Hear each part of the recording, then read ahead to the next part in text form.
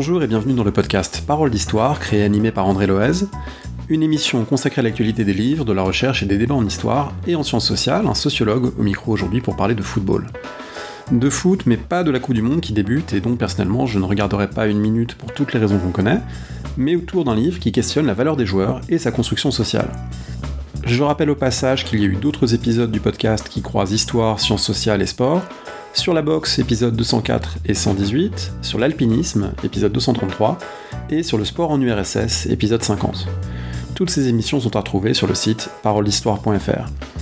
Vous nous retrouvez également sur les réseaux sociaux, sur Twitter, tant que ça fonctionne, sur Mastodon peut-être, si je comprends comment ça marche, et sur la chaîne YouTube de Parole d'Histoire. Merci et très bonne écoute.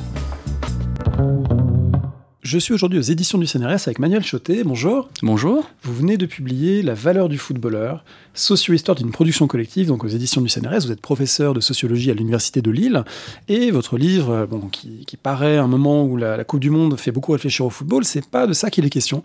Il est question d'argent, il est question de rémunération, de prix des transferts, et le point de départ de votre livre, il m'a semblé, moi je l'ai trouvé intéressant comme lecteur d'histoire, de sciences sociales, et aussi comme personne qui s'intéresse au sport, le point de départ de votre livre, c'est un étonnement pas tellement moral par rapport aux sommes énormes, parce que c'est souvent ça qu'on entend, « Ah mon Dieu, ces sommes énormes », mais un étonnement par rapport à la captation de valeur par des salariés. Parce que vous dites finalement c'est très rare dans le système économique que des salariés arrivent à capter autant de valeur produite.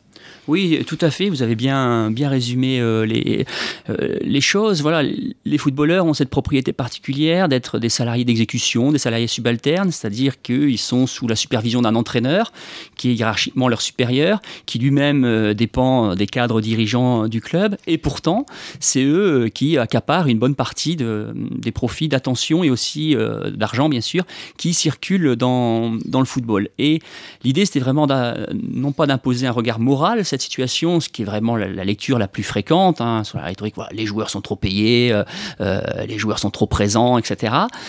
Mais de prendre acte de cette situation et d'essayer de rendre compte de ce qui pouvait expliquer cette situation. Et de ce point de vue-là, il y a deux éléments qui me semblent importants. C'est prendre en compte le fait qu'ils appartiennent à ce qu'on peut qualifier d'élite salariale. Voilà, quand on regarde, par exemple, dans le top 100 salarial en France, il y a 26 sportifs professionnels. Donc l'anonymat fait qu'on ne sait pas exactement qui c'est dans les données INSEE, mais globalement, sans risque de se tromper, on peut imaginer que c'est majoritairement des footballeurs professionnels. Oui, c'est plus des footballeurs que des lanceurs de marteau ou des gens qui font de l'aviron. Voilà, on est sûr de cela. Et d'autre part, c'est aussi ils font office de, pour reprendre un terme de Lilti, office de figure publique. C'est-à-dire que même quelqu'un qui ne s'intéresse pas au football, a forcément entendu parler de Benzema, de Mbappé. Et ça me semble aussi quelque chose de tout à fait intéressant, qu'on passe peut-être parfois un peu sous silence, puisque ça paraît évident, et on se focalise sur les salaires, mais une particularité aussi des joueurs, c'est qu'ils sont extrêmement bien visibles et que du coup ils réunissent les deux propriétés, la notoriété et les très hauts salaires. Et puis une autre particularité, c'est que c'est des jeunes hommes généralement issus des classes populaires. Et là aussi, autant on voit que dans le monde de la finance, il y a des gens qui captent des sommes énormes, mais c'est souvent des gens qui sont passés maintenant par Polytechnique et qui avaient déjà un capital social, culturel souvent élevé. Là, c'est pas le cas. Oui, tout à fait. Ça, c'est le deuxième étonnement, l'étonnement de l'étonnement, d'une certaine façon. Savoir qu'ils appartiennent à des milieux qui ne sont pas très dotés socialement. Voilà, majoritairement, les footballeurs se recrutent dans les milieux populaires ou dans les petites classes moyennes, n'ont pas fait d'études, sont souvent issus de l'immigration.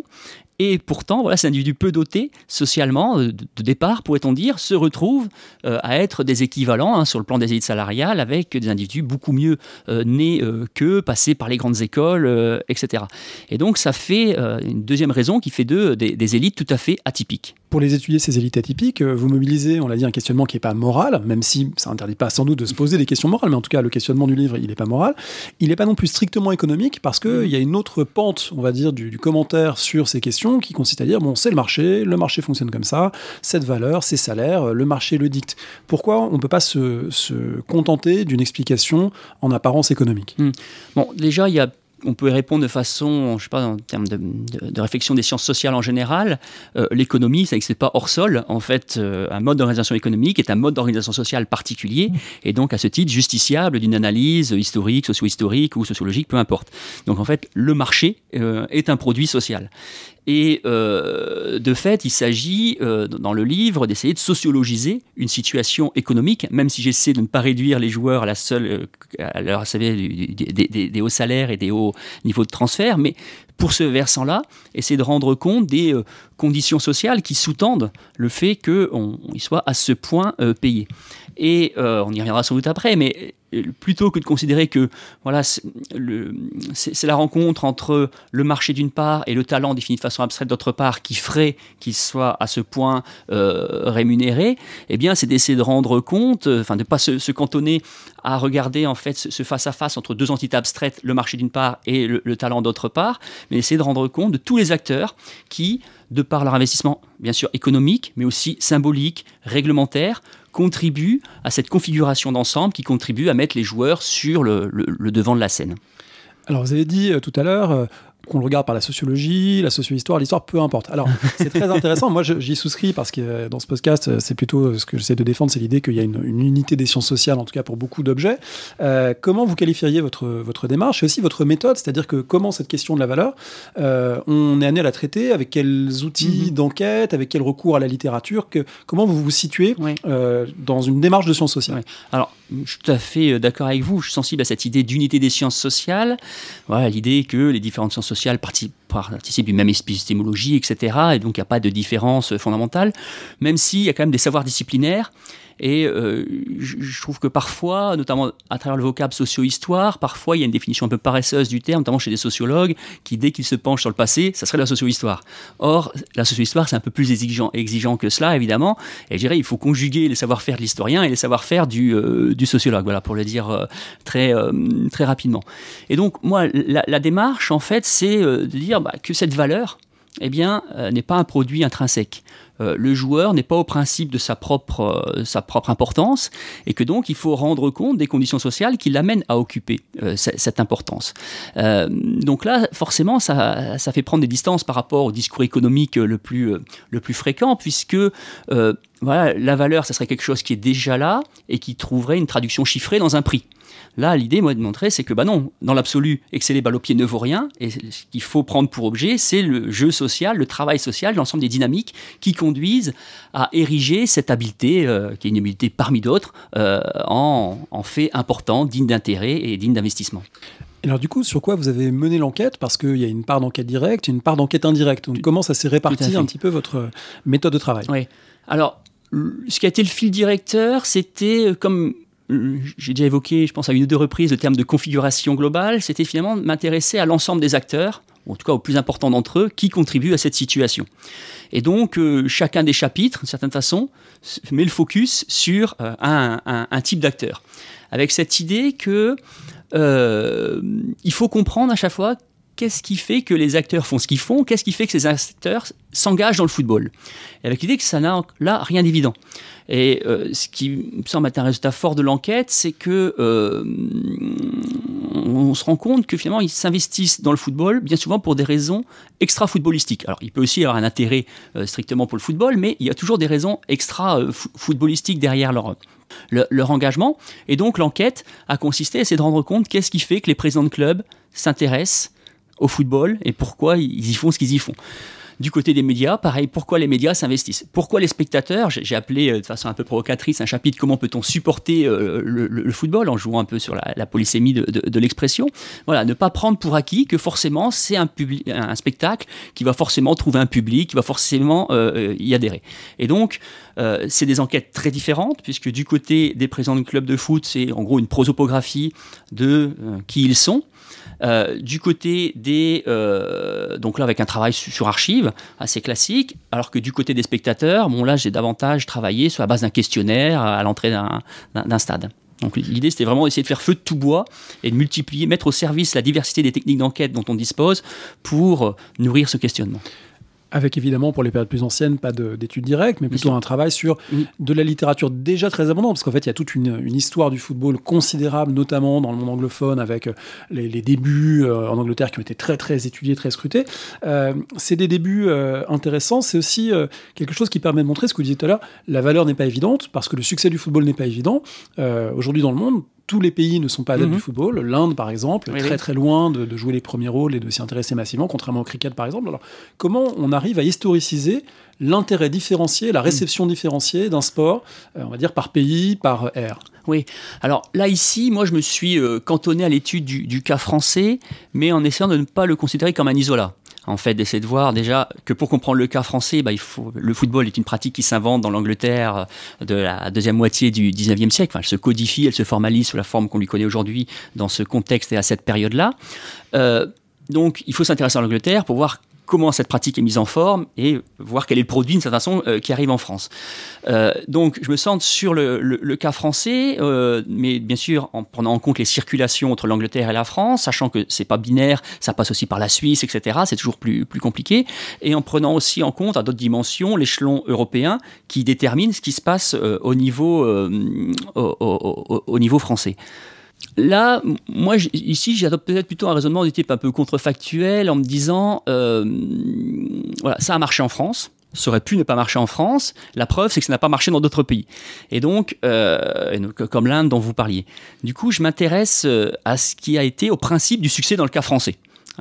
Et de fait, c'est intéressant de comparer le succès de cette pratique avec d'autres pratiques qui arrivent en France en même temps et qui n'ont pas eu forcément le même succès. Par exemple, le rugby. Alors, c'est intéressant de comparer le football et le rugby parce que pendant très longtemps, c'est une seule et même pratique qui se différencie relativement tardivement. Et ça, c'est vraiment un apport majeur des travaux anglophones dont vous parliez avant. Il y a toute une historiographie extrêmement riche sur la genèse de c'est ce qu'on qualifie de sport moderne. Mais d'ailleurs, leur proximité entre ces deux pratiques est d'autant plus avérée que pendant très longtemps, ce qu'on appelle aujourd'hui football s'appelle football association et que pendant très longtemps, ce qu'on appelle aujourd'hui rugby s'appelle football rugby. Et de fait, quand on lit la presse française début 20e, quand le mot football seul est employé, on ne peut jamais savoir de quoi il parle, le journaliste parle en réalité, et bien souvent, il parle plutôt de ce qu'on appelle aujourd'hui rugby plutôt que de football soccer. Donc, essayez de comprendre voilà, qu'est-ce qui fait le succès du football. Et de ce point de vue-là, il y a vraiment un élément qui me semble décisif, c'est que cette pratique fait très précocement l'objet d'une diversité d'appropriation. Contrairement au rugby, qui est plutôt cantonné dans un milieu social, le football est investi par des groupes sociaux assez différenciés. C'est des patronages catholiques, puis ça va être des groupes d'industriels. Et de fait, ça profite doublement au football. Ça lui profite d'abord en tant que ces groupes sont en concurrence les uns avec les autres, et donc il y a une émulation qui profite à la pratique. Mais aussi, ça profite au football au sens où, comme chacun de ces groupes touche un fragment particulier du monde social, eh bien ça contribue à la promotion et à la diffusion de la pratique auprès d'une large partie de la population. Et là où beaucoup de sports sont cantonnés à un groupe social, le cyclisme milieu populaire, la boxe milieu populaire, le tennis classe supérieure, eh bien le football touche assez rapidement, c'est-à-dire dès l'entre-deux-guerres, une population assez diversifiée. Alors en disant ça, vous répondez à une objection ou disons à une idée reçue très courante qui est que c'est le sport universel par excellence parce que n'importe quel gamin peut taper dans une boîte de conserve suivant les formules tant de fois lues consacrées. En fait, il faut dénaturaliser cette image parce que si c'était le cas, ce serait mondialement diffusé de manière uniforme et pas construit de façon différentielle. Tout à fait. Une autre preuve la première preuve qu'on peut en avoir du bien fondé de ce que vous dites, c'est qu'effectivement il y a des pays où le football n'a pas pris. Mais même aussi en France, quand ça arrive en France, fin 19e, début 20e, eh bien, ça n'intéresse pas tout le monde, loin s'en faut. Voilà, si le succès de la pratique était lié aux caractéristiques intrinsèques du jeu, alors le coup de foudre devrait être immédiat. Et là, on voit bien que si coup de foudre il passe par un ensemble de médiations sociales comme celle que j'ai évoquée. Donc moi, l'idée, c'est vraiment d'essayer de mettre de côté toutes ces explications qui chercheraient à rendre compte du succès du football en les cherchant du côté de ses propriétés intrinsèques, mais plutôt d'essayer de voir, voilà, c'est une pratique relativement malléable et que c'est le jeu social qui est derrière cette pratique qui sous-tend son succès. Et peut-être un exemple ou contre-exemple de cela, c'est par exemple le cas du cricket, qui est un sport donc, qui pour nous, Français, très peu de Français connaissent les règles du cricket, ne sont nullement sensibilisés à ce jeu, qui nous paraît d'une complexité inouïe au point qu'on n'est même pas capable de reconnaître qui est un joueur et qui est un spectateur. Et pourtant, en Inde, des gamins de milieu populaire jouent au cricket. Donc en fait, on voit bien que ce qui nous paraît compliqué, c'est pas lié aux caractéristiques intrinsèques du jeu, mais au fait que voilà, la pratique n'a pas pris ici, donc les enfants ne sont pas socialisés à cette pratique, elle leur paraît étrangère et donc inintéressante. Parmi les éléments qui construisent un cadre qui va permettre l'appropriation du football, moi ce qui m'a frappé dans ce que vous écrivez aussi, c'est le fait que les institutions deviennent assez vite homogènes, cohérentes entre elles. C'est-à-dire qu'il y a un championnat en Angleterre, puis un championnat en France, et puis au-dessus des championnats nationaux, il y a une fédération internationale, une fédération européenne, une fédération internationale. Autrement dit, tout ça est relativement cadré avec peu de dissidence. Et si on pense à un contre-exemple, le domaine de la boxe, aujourd'hui, il y a plein de fédérations différentes, et du coup, c'est pas toujours lisible. Telle personne est champion WBO des welter, mais c'est pas la même que telle autre fédération, et du coup ça doit aussi jouer forcément sur les droits télé, sur la valeur, puisque si la valeur est dispersée entre différentes instances, c'est plus dur de la concentrer. Est-ce que le football a réussi mieux que d'autres domaines son homogénéisation ? Oui, alors complètement et en plus très précocement. Vous parliez de la boxe, là il y a Sylvain Ville qui a publié son livre Le théâtre de la boxe, donc un livre qui est apparu je pense au printemps 2022 et qui décrit les débuts de la boxe professionnelle à Londres et à Paris et qui montre très bien ce que vous dites, et en fait qu'au début cohabitent des championnats différents et que finalement il y a quasiment autant de champions du monde, je caricature un petit peu, qu'il n'y a de combats. Parce qu'il n'y a pas une instance centrale qui a le monopole de l'organisation des compétitions et qui a le monopole de la consécration et de la délivrance des titres sportifs. Et en football, ça apparaît vraiment rapidement. Vous évoquiez le cas anglais. On a une coupe intégrée à l'échelle nationale qui se met en place dès les années 1870, un championnat intégré à l'échelle nationale dès 1880-1890. En France, on a la même chose dès les lendemains de la Grande Guerre. Et donc, ça veut dire que dès ce moment-là, en fait, on peut, sans risque de se tromper, dire voilà, quelle est la meilleure équipe. Puisque, voilà, il y a un championnat intégré avec des divisions, etc. Et une instance centrale, la fédération, qui est chargée de s'assurer du bon fonctionnement du déroulement des compétitions et finalement, voilà, qui détient, pour reprendre une expression de Bourdieu, qui devient la banque centrale du capital symbolique propre à l'espace footballistique et qui est donc capable de délivrer les titres et dire voilà quelle est la meilleure équipe, voilà quel est éventuellement le meilleur joueur également. Les débats sur la valeur et sur les salaires, ils sont très prégnants aujourd'hui. Ils ont aussi historiquement été très prégnants au moment où les deux pays, d'abord l'Angleterre et la France, plutôt autour des années 1930, ont basculé vers le professionnalisme. Oui. Ce qui n'allait pas de soi, ce qui n'a pas non plus été le modèle adopté par d'autres sports. Le rugby, c'est beaucoup plus récent, même si longtemps, bon, il y a des joueurs qui touchaient des enveloppes, mais ça n'a été officialisé que très très récemment. Donc, comment est-ce que ces débats, est-ce que les débats de 1930 ou 1880 en Angleterre sont du même ordre, finalement, que les débats des années 2000 ? Est-ce que vous voyez des constances dans les questions que ça pose ? Alors, déjà, peut-être sur le cas anglais, le football devient professionnel en Angleterre très, très rapidement, dès les années 1880, alors qu'il y a le débat au rugby, c'est 10 ans plus tard. Et c'est intéressant de voir quels sont les débats en 1880 et quels sont les débats 10 ans plus tard. Et en fait, les débats ont complètement changé de nature. Et en gros, les promoteurs initiaux du football sont plutôt des gens bien nés, etc. Et qui peuvent être tentés finalement d'interdire le professionnalisme, puisque le professionnalisme permet finalement à des classes populaires de pratiquer et donc vient les mettre en péril, parce que tant qu'il n'y a que les oisifs de toute façon qui ont le temps et le loisir de pratiquer, en fait ils sont les meilleurs. Donc la possible arrivée des classes populaires vient remettre en cause cela, et de fait le professionnalisme est une condition de possibilité de l'accès de ces populations aux pratiques. Voilà, quand on regarde quelles sont les conditions de travail des ouvriers en Angleterre fin 19e, ça fait pas l'ombre d'un doute. Mais dans les années 1880 en Angleterre, ces élites finalement qui sont confrontés au développement de pratiques de rémunération à l'heure illégale, assez rapidement admettent le professionnalisme, mais en disant on va l'encadrer. Voilà, ça va se dérouler sous notre giron. 10 ans plus tard, en Angleterre, c'est plus possible en fait. Il y a vraiment un clivage qui est devenu fort entre la pratique amateur et la pratique professionnelle. Et là, du côté du rugby, il y a vraiment l'idée on préserve la pratique amateur. Dans le cas français, On a des débats finalement assez proches, en fait, des tenants de l'amateurisme et des tenants du professionnalisme. Donc là, ça se structure plutôt dans les années 20 et début des années 30. Mais ce qui est intéressant, c'est que du côté de ceux qui vont être les artisans de la défense du professionnalisme, c'est pour reprendre du contrôle sur les joueurs. Parce qu'en fait, dans les années, en gros, après la Grande Guerre et dans les années 20, se développe tout un marché parallèle, souterrain, où les joueurs sont officiellement amateurs, mais en réalité rémunérés pour jouer. Mais dans ce cadre-là, les dirigeants n'ont aucune prise sur eux.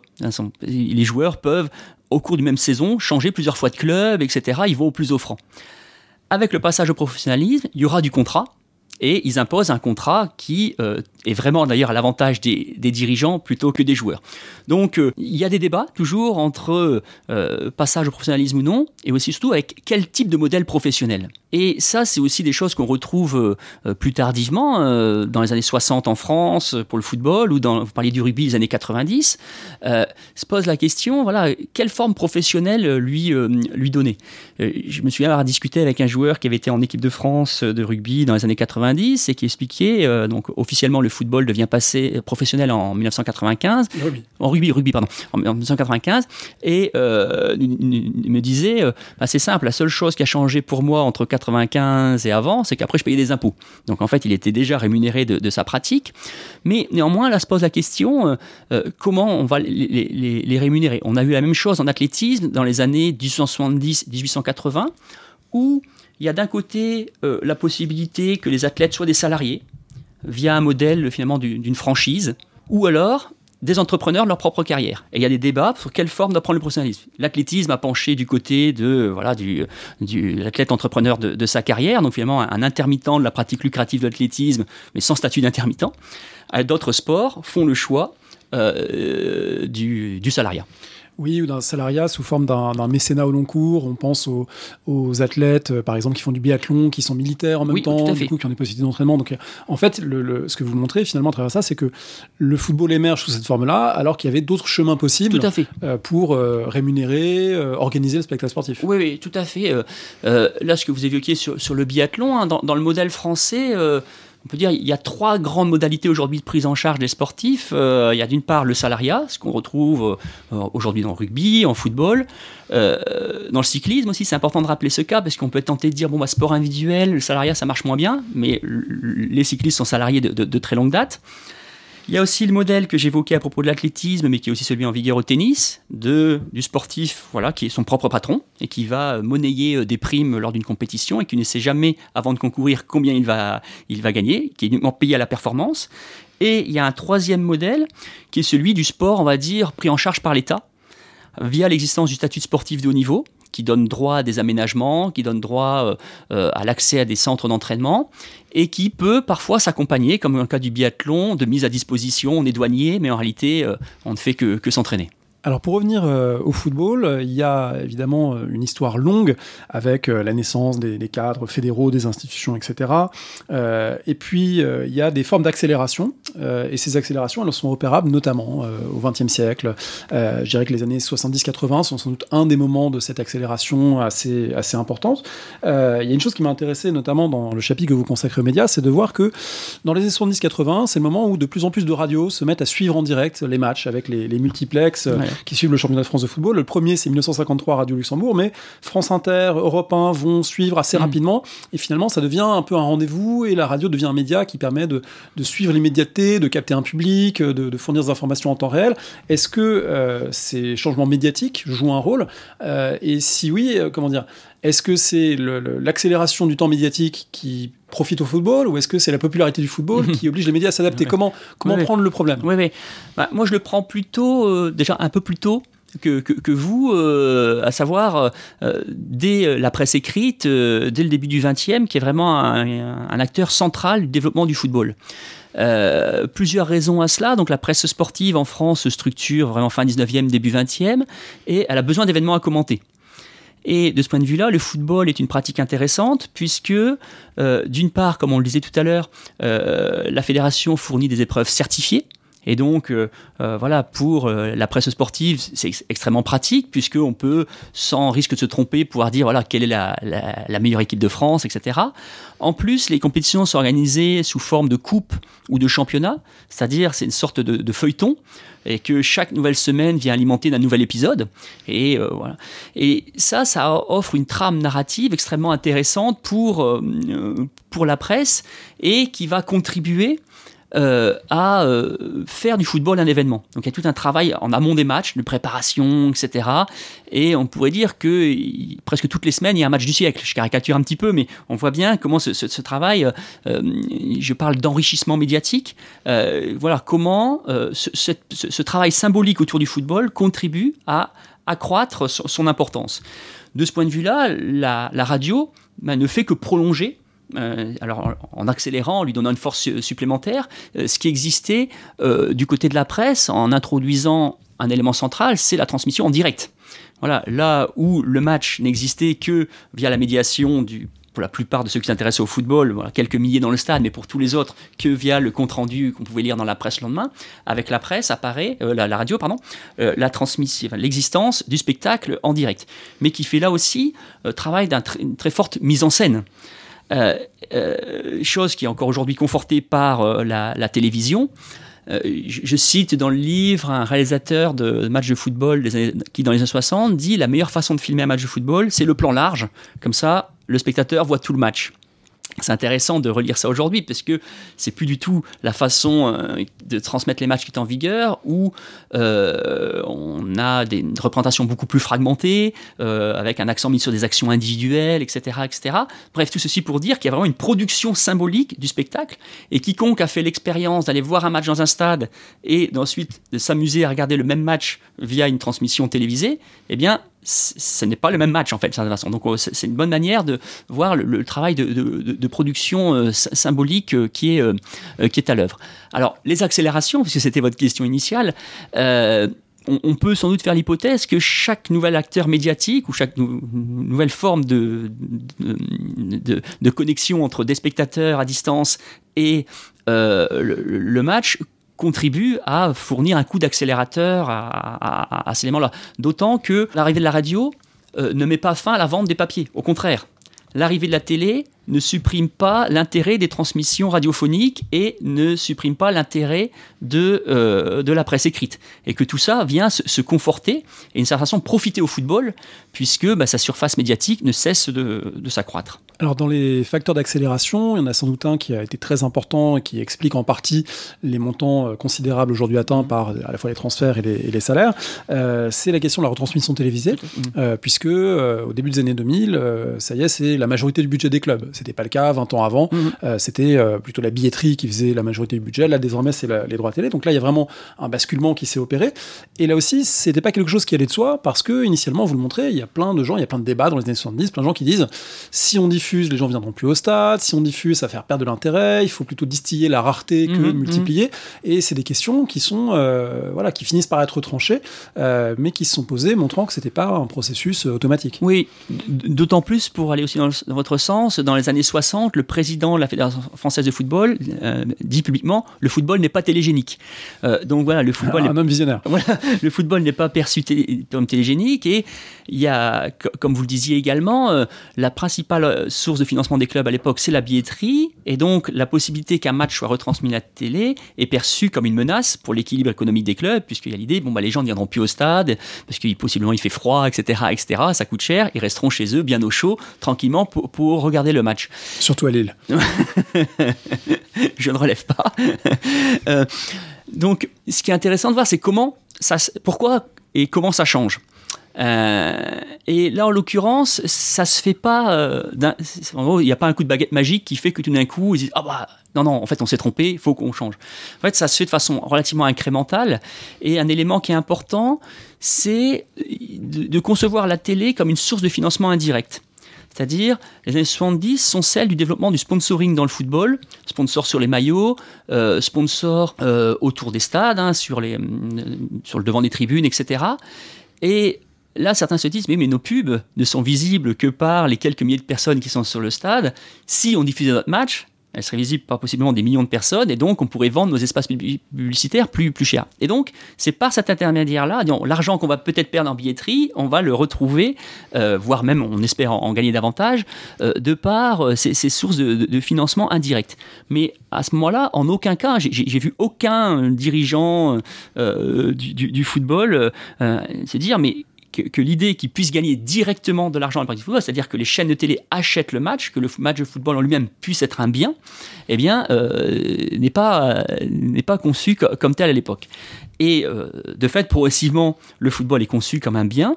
Et là se pose la question, mais à qui appartient ce bien ? Et là, on peut être frappé rétrospectivement du peu de débat qu'il y a entre acteurs pour essayer de s'approprier la propriété du spectacle de football. Parce que comme aujourd'hui, comme vous le disiez, c'est la principale source de financement du football, et ça me permet de revenir à ce que j'ai dit tout à l'heure quand je parlais d'enrichissement médiatique. L'enrichissement médiatique est d'ordre symbolique, mais aussi d'ordre économique, puisque la télé est aujourd'hui la principale source de financement du football. Mais il n'y a pas de lutte entre dirigeants pour savoir à qui appartient le spectacle. En fait, c'est une question assez secondaire pour eux. Et du coup, c'est tranché assez rapidement. Voilà, ça appartient à la Ligue, et c'est la Ligue après qui va répartir ça entre les clubs. Dans d'autres pays, c'est d'autres choix qui ont été faits. Par exemple, en Espagne, les droits étaient vendus par club. Et de fait, les clubs les plus en vue vendaient leurs droits télévisés beaucoup plus cher que les autres clubs. Donc le modèle français, de ce point de vue-là, est plus égalitaire, mais même en Angleterre, on a une logique assez proche de la France, avec une répartition beaucoup plus égalitaire qu'en France. On pourrait faire le parallèle aussi avec les États-Unis, où là, il y a ce qu'on appelle les media markets, où les clubs des différentes villes vendent les droits à des diffuseurs locaux, et du coup, les diffuseurs de Los Angeles, des matchs des Lakers, payent beaucoup, beaucoup plus que ceux des matchs des Wolves dans le Minnesota, parce que le poids économique est pas le même. Alors, pour que ces droits aient une valeur considérable, il faut que des gens regardent, que des gens viennent, et il y a quand même une croissance globale de l'intérêt pour ce spectacle sportif, alors même que vous l'avez dit, aller au stade, c'est pas toujours marrant, il fait froid, le spectacle n'est pas garanti, enfin en hiver en tout cas, voilà, les choses peuvent être pénibles. Du coup, vous avez mené une enquête sur ce public du football. Est-ce qu'on arrive à avoir des clés sur cette croissance de l'intérêt pour le spectacle sportif qui est incrémental, mais malgré tout attesté entre les années 70 et les années 2020 ? Alors, les premières données qu'on peut mobiliser, c'est des données d'audience. Et de fait, aujourd'hui, le spectacle télévisuel qui réunit les plus fortes audiences, c'est le football. Tous les records d'audience qu'on repère, exception faite peut-être des allocutions du président de la République pendant le confinement, mais ceci mis à part, sachant que lui, il était diffusé sur toutes les chaînes en même temps, donc de fait, il y avait peut-être une concurrence. Voilà. Mais si on met cette séquence particulière de côté, voilà, c'est les matchs de football certains matchs de football, c'est l'équipe nationale quand elle arrive au moins en quart de finale d'une grande compétition internationale. Donc voilà, aujourd'hui, effectivement, le football génère une très grande audience, et plus que par le passé. Alors, on n'a pas énormément de données sur qui est ce public, en fait. On a des données globales. C'est pourquoi, avec un collègue, on a fait une enquête sur les spectateurs des stades. Et là aussi, paradoxalement, on a assez peu de données. Alors, ça peut paraître paradoxal, parce qu'il y a beaucoup de travaux sur les supporters, c'est-à-dire sur une fraction particulière des spectateurs. Alors, ces travaux, généralement extrêmement intéressants, mais qui se focalisent uniquement sur les spectateurs les plus visibles et ou les plus déviants. Mais tous les autres qui sont dans le stade, qui sont numériquement les plus nombreux, on ne sait pas grand-chose sur eux. Donc il y avait une très bonne enquête faite par Christian Bromberger dans les années 80, mais dans l'intervalle, on n'a pas énormément de choses. Et c'est dans ce cadre-là, essayer de faire une photographie de qui sont les spectateurs du football. Et avec l'idée de ne pas se contenter de ce qui est souvent la lecture qui est souvent apposée sur les spectateurs de football en disant c'est un spectacle populaire. Et là, de fait, on sait en sociologie qu'il y a une tendance à qualifier de populaire toutes les pratiques qui ne sont pas exclusivement l'apanage des classes supérieures. Et c'est typiquement ce qu'on retrouve du côté du football, puisqu'en termes de composition sociale, c'est divers. Avec globalement, les différents groupes sociaux ont la même représentation dans les tribunes que dans le reste de la société. Donc, on ne peut pas qualifier ce spectacle de particulièrement populaire. De même, c'est intéressant de regarder en termes de niveau d'études, puisque là, un autre élément qui est souvent évoqué, c'est le football comme mécanisme, comme divertissement qui procède d'un abrutissement des masses, etc. Et donc des masses aliénées, incultes, etc. Il n'y aurait que l'intellectuel qui, bien sûr, aurait la vigilance pour comprendre que, en fait, c'est le nouvel opium du peuple. Bon. là, de fait aussi, les proportions de diplômés sont relativement élevées, etc. Donc on ne peut pas non plus qualifier le public de par le niveau de diplôme. Par contre, on peut le qualifier du point de vue de sa connaissance du sport. Donc en fait, on retrouve des choses qui avaient pu être identifiées des travaux en sociologie de l'art. C'est que pour aller dans un musée, il faut avoir une compétence spécifique. Même chose, pour aller au stade, c'est des gens qui connaissent le football. Par contre, là où c'est extrêmement clivant, c'est homme-femme. En gros, le spectacle footballistique est un spectacle... les spectateurs sont des hommes. Voilà. En gros, selon les enquêtes, on est entre 10 et 15% de spectatrices. Et en plus, quand on regarde dans le détail, c'est ce qu'on a essayé de faire dans l'enquête, elles sont beaucoup plus souvent là pour accompagner quelqu'un que de leur propre initiative, pourrait-on dire. Pour revenir à cette idée de la croissance quand même du public, au moins télévisé, dans les stades, ça peut fluctuer, mais malgré tout, beaucoup de stades sont remplis. Est-ce qu'on ne peut pas sociologiser ou historiciser un petit peu la question, on va dire, entre guillemets, l'opium du peuple, c'est-à-dire sans tomber dans le cliché, mais en se posant la question de le football comme alternative présente à, mettons, la pratique religieuse, l'engagement politique, à des choses qui ont pu décliner dans la deuxième moitié du XXe siècle, à des formes de désaffiliation, de culture locale liée à, je sais pas, la désindustrialisation de certaines régions. Est-ce que le football ne peut pas jouer un rôle, non pas d'abrutissement, mais disons de compensation à des séries de difficultés, ou alors à meubler un temps, finalement, rendu plus disponible par des évolutions historiques, sociales plus larges? Oui, alors... Un temps disponible plus large, ça évidemment, on connaît les lois sociales en France, effectivement, le temps de réduction du temps général de travail, et donc plus de place possiblement laissée au loisir, accroissement du niveau de vie aussi qui rend l'achat d'un billet possible pour une large partie de la population. Donc ou d'un décodeur. Ou d'un décodeur, tout à fait. Donc ça, c'est des évolutions sans doute importantes. Après...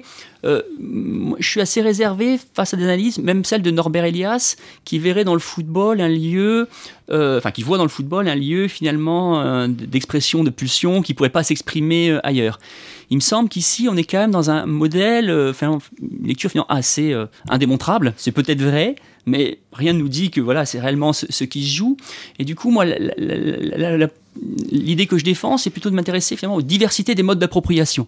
Plutôt que de postuler que le football est un lieu de libération contrôlée des émotions, la thèse d'Elias, c'est de voir diversité de modalités d'appropriation de ce spectacle. Et de fait, il y a des spectateurs tout à fait passionnés, qui ne ratent pas un match de leur équipe, etc., qu'on repère dans l'enquête, qui vont au stade depuis 25 ans et qui déclarent n'avoir jamais raté un match, etc. Donc ça existe. Mais il y a aussi d'autres modalités, un rapport beaucoup plus distant. On peut aller une fois dans un stade dans sa vie et ne plus jamais y retourner. Et là, je m'appuie sur des séries de travaux ethnographiques qui ont pu être faits, notamment pendant des compétitions internationales récentes, et qui s'intéressaient à des séquences de visionnage collectif de matchs de football, mais en ne s'intéressant pas aux matchs, mais en s'intéressant aux spectateurs. Et donc, une collègue qui a fait ça dans une librairie parisienne, dont le propriétaire disait « Tiens, pour une fois, je vais organiser un événement qui ne m'intéresse pas. » Et dans l'annonce de l'événement, l'annonce même, la façon dont il l'annonce manifeste la distance qu'il a avec cet événement. En gros, il disait, il y a une liste de, 30 adjectifs qualificatifs qui se terminent en -ic, soirée zygomatique, lubrique, etc., etc. Voilà. Donc, ne serait-ce que dans la manière de l'annoncer, il y avait déjà une mise à distance.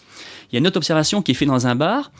Et ce que montrent les enquêteurs, enquêtrices qui ont fait ces travaux, c'est que finalement, la modalité la plus fréquente d'assistance au spectacle sportif, c'est on est là, entre amis, et que finalement, le match de football est au moins autant un prétexte qu'un but en soi, et que, il y a des modalités on suit ça de façon un peu oblique, un peu intermittente. Donc, certes, on assiste au spectacle, mais sans être complètement passionné par ce spectacle. Et donc, je pense que c'est ça qui est intéressant, c'est cette diversité d'appropriation du spectacle. Et avec ce qui est assez intéressant, voire fascinant, c'est que certains matchs sont érigés en événements, et en gros, c'est pas possible de ne pas en être. Là aussi, c'est des enquêteurs qui ont fait ça. Alors, c'est dans le contexte de Roubaix. C'est pendant une Coupe du Monde, l'Algérie joue. Et les enquêteurs, en fait, regardent les jeunes du Roubaix, où l'immigration maghrébine est très forte, et à l'issue du match, donc l'Algérie gagne, et donc il y a des gens qui font des rodéos après avec le drapeau algérien. Forcément, le lendemain, dans la presse locale, débordement identitaire, etc., etc. Et eux, qui ont observé, qui ont passé la soirée avec ces jeunes gens, déjà, tous n'ont pas du tout d'ascendant forcément algérien. Il y en a beaucoup qui ont des ascendants marocains, voire pas du tout. Ils disent, on voulait passer une soirée entre copains, et qu'en fait c'était un bon prétexte pour rigoler, pour déconner, et l'expression c'est pas possible de ne pas en être, je crois que je la tire d'un de ces enquêtés en fait. Donc on voit comment finalement c'est un spectacle finalement ouvert à une diversité d'appropriation et qui est une des conditions de son succès. Si des médias et des supporters, on passe aux joueurs, c'est la troisième, quatrième partie de votre livre, il y a une série d'éléments intéressants qui montrent que les joueurs ont tiré profit, et ils ont su aussi le construire en partie, d'une configuration qui leur a permis de capter de plus en plus de valeur. Il y a plusieurs étapes, il y en a une peut-être que tout le monde ne connaît pas, les experts en football savent que ça a eu lieu, c'est la grève de 1972, mais il y a peut-être des gens qui nous écoutent qui ne savent pas que des footballeurs professionnels ont fait grève. Ouais. Est-ce qu'on peut en dire un mot ?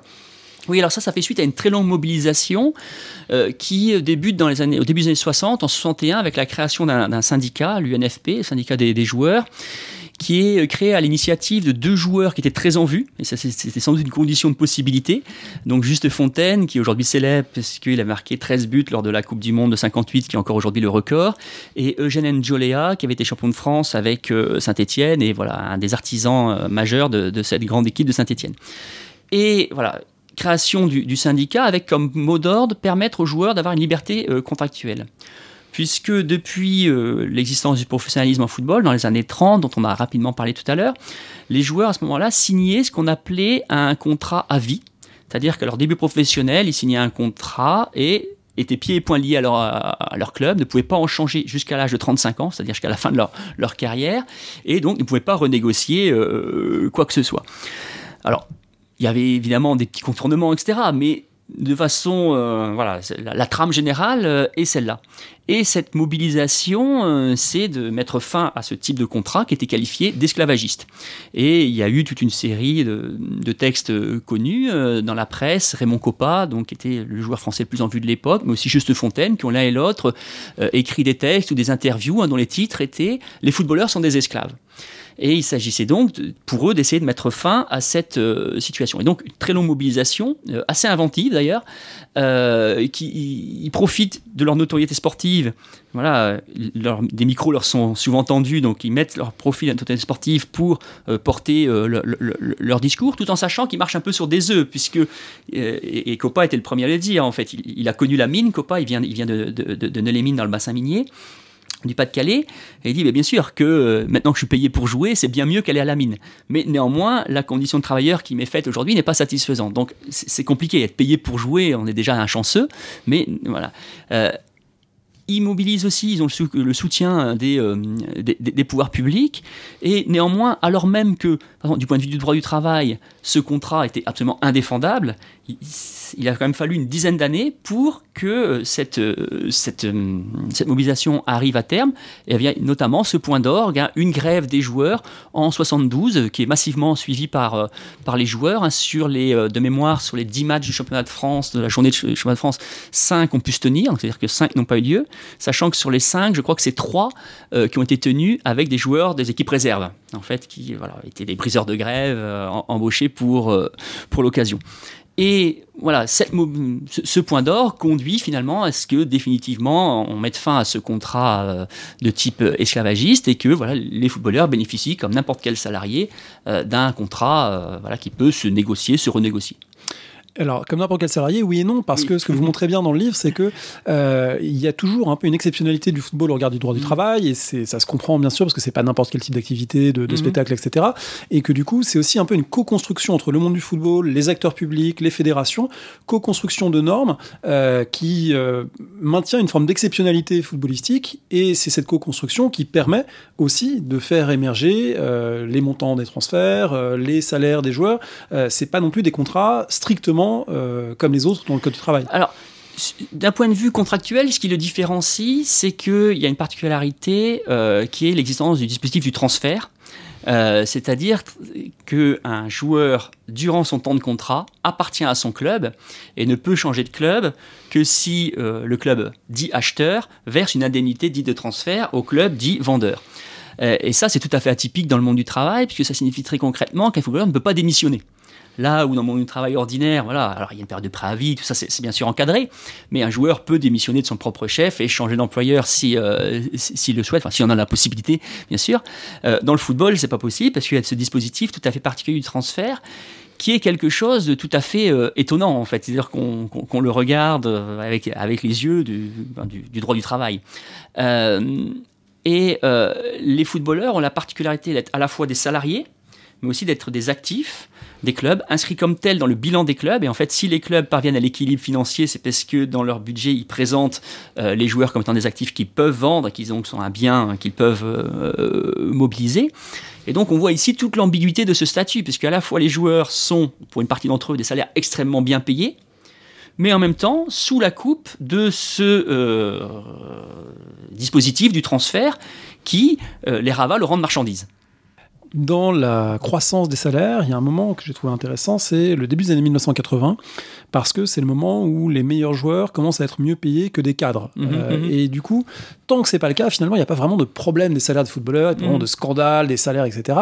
Mais c'est finalement lorsque ces hommes, principalement on l'a dit d'origine populaire, parviennent à une réussite sociale et matérielle plus élevée que les élites du temps, que là on commence à percevoir un décalage. Alors les choses ne vont faire entre guillemets que s'accroître ou s'aggraver suivant les regards dans la période récente, avec maintenant des montants en millions d'euros.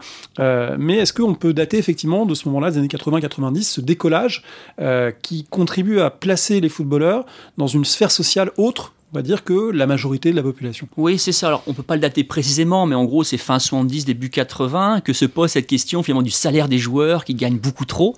De fait, quand on regarde par rapport aux possibilités économiques des clubs, les footballeurs gagnent toujours beaucoup, voire trop. Je cite en exergue d'un chapitre le président du club de Valenciennes, dans la fin des années 60, début des années 70, il dit mais non, nous ne payons pas trop nos joueurs. Alors bien sûr, par rapport aux ressources du club, c'est trop, mais non, nous ne les payons pas trop. Donc ça traduit bien cette situation qui sous-entendu, si lui ne les payait pas autant, ils iraient ailleurs. Parce qu'il y a une dynamique concurrentielle en fait qui alimente ça. Voilà ça. Mais tant qu'on est jusqu'au milieu des années 70, cette rhétorique les joueurs trop payés n'est pas extrêmement prégnante. Et comme vous le disiez, elle le devient à partir du moment où ils se mettent à gagner plus qu'un cadre, comme si finalement on peut accepter qu'un footballeur gagne sa vie des pratiques du football tant qu'il reste à sa place finalement, mais que quand d'un coup ça leur confère un statut salarial jugé illégitime, là ça devient un problème en soi. Pour expliquer cette inflation salariale qui décolle vraiment dans les années 70 et qui n'a cessé de se poursuivre depuis, donc le premier élément, c'est ce que j'évoquais tout à l'heure, il fallait que les joueurs jouissent d'une liberté contractuelle, pouvoir renégocier des contrats. Première condition. Mais c'est une condition nécessaire mais non suffisante. Il fallait que, d'autre part, les employeurs soient enclins à leur donner des grands salaires. Dans le livre, je cite le président du syndicat des joueurs des années 80, quand on lui dit mais les joueurs gagnent trop, il dit mais écoutez, j'ai jamais vu un joueur arriver avec un revolver chargé et mettre le revolver sur la tempe d'un président en disant donne-moi plus d'argent.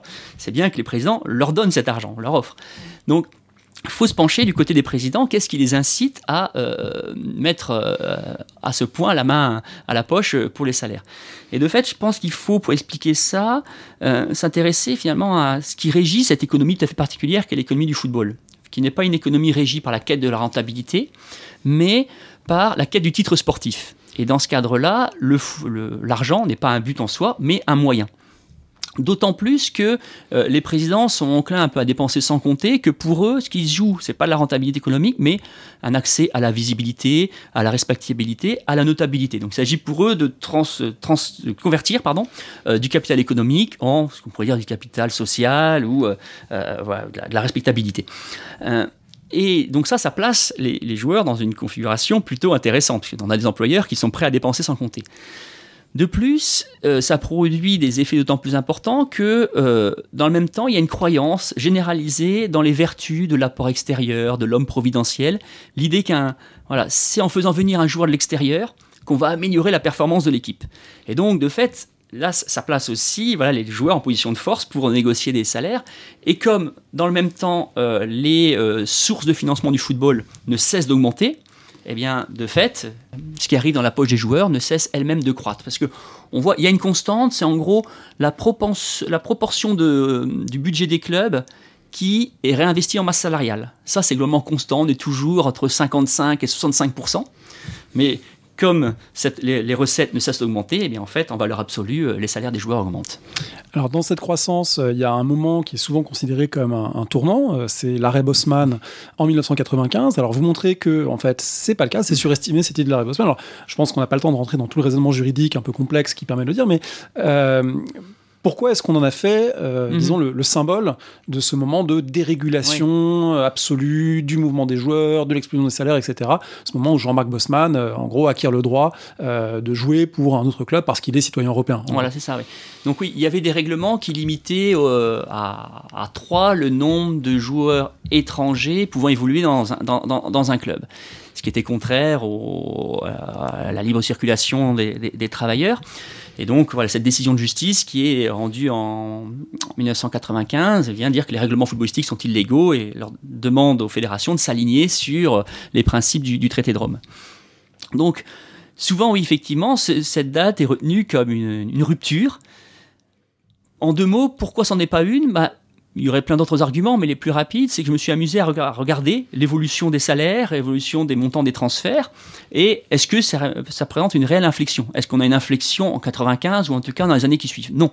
En fait, la courbe continue de suivre la forme qui était la sienne. On a une pente ascendante, et même si on regarde dans le détail, les accroissements sont plus importants dans les années 80 qu'ils ne sont dans les années 90. Et donc, on peut s'interroger sur pourquoi, comme vous le disiez, on fait à ce point du football une date charnière, c'est l'arrêt Bosman, pardon, une date charnière dans l'histoire du football. Je pense que c'est devenu une sorte de raccourci, finalement, qui devient une forme de résumé pour évoquer la question de ce qu'on appelle la marchandisation, de ce qu'on appelle la libéralisation, de ce qu'on appelle l'internationalisation. Et voilà que pour désigner tout cet ensemble de phénomènes qui sont réels, de dynamiques d'ensemble, structurelles d'ensemble, eh bien, le raccourci, finalement, c'est de les référer à l'arrêt Bosman. Néanmoins, je pense que le fait de référer ça à l'arrêt Bosman n'est pas neutre, puisque ça vient dire tout ça, parce que généralement, toutes ces évolutions sont associées à des dérives, et donc il y a une lecture morale qui est opérée, et avec l'idée que c'est à cause de Bosman, finalement, à cause de l'arrêt Bosman. Et du coup, ça vient rendre les institutions de l'Europe politique responsables de ces évolutions, alors que, ce que j'essaie de montrer dans le livre, c'est qu'il y a beaucoup d'autres acteurs qui y contribuent. Une petite question formelle, pourquoi Maradona en couverture Déjà, je trouvais la photo très belle. Voilà, et le retour qu'on m'a fait cette photo confirme cette impression. En plus, j'étais enfant dans les années 80, donc les années de gloire de Maradona, et même si je ne suis pas un grand fan de football, de fait, en plus il s'avère que je suis gaucher, et du coup j'ai pu me prendre pour Maradona dans la cour de récréation. Et en plus, il me semble aussi que Maradona est sans doute la figure qui concentre le plus d'intérêt chez les intellectuels.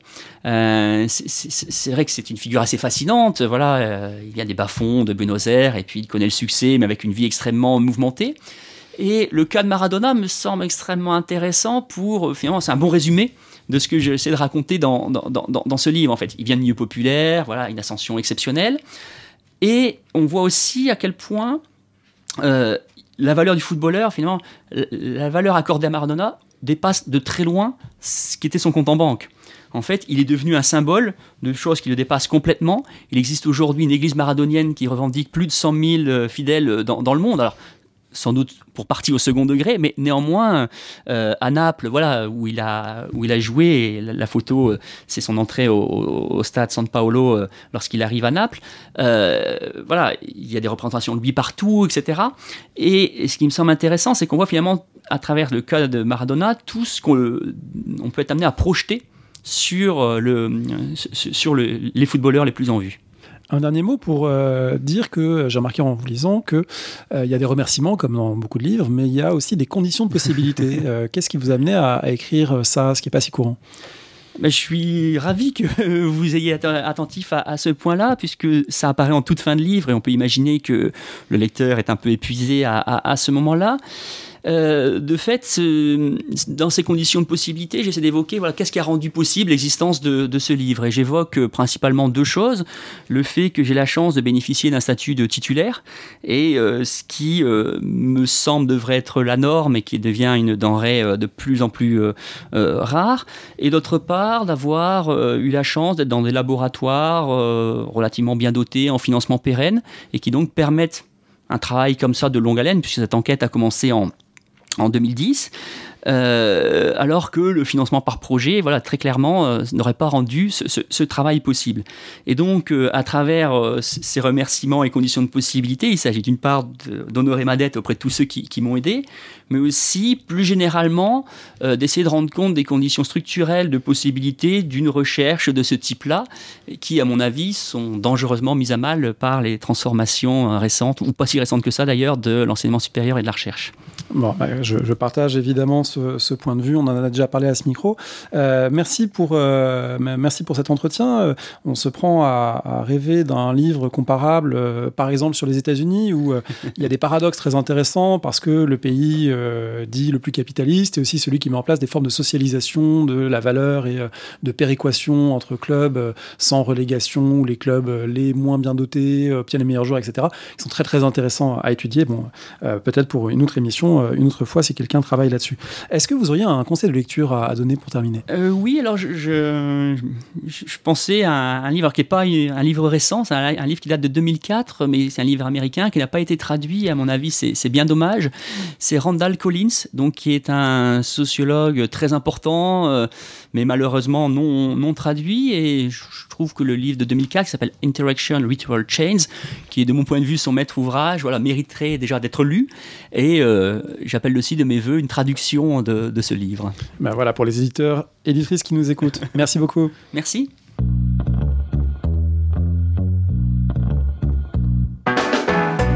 Merci de nous avoir écoutés. Rendez-vous sur le site www.paroledhistoire.fr pour toutes les informations sur le podcast, pour vous abonner, écouter ou télécharger les autres émissions.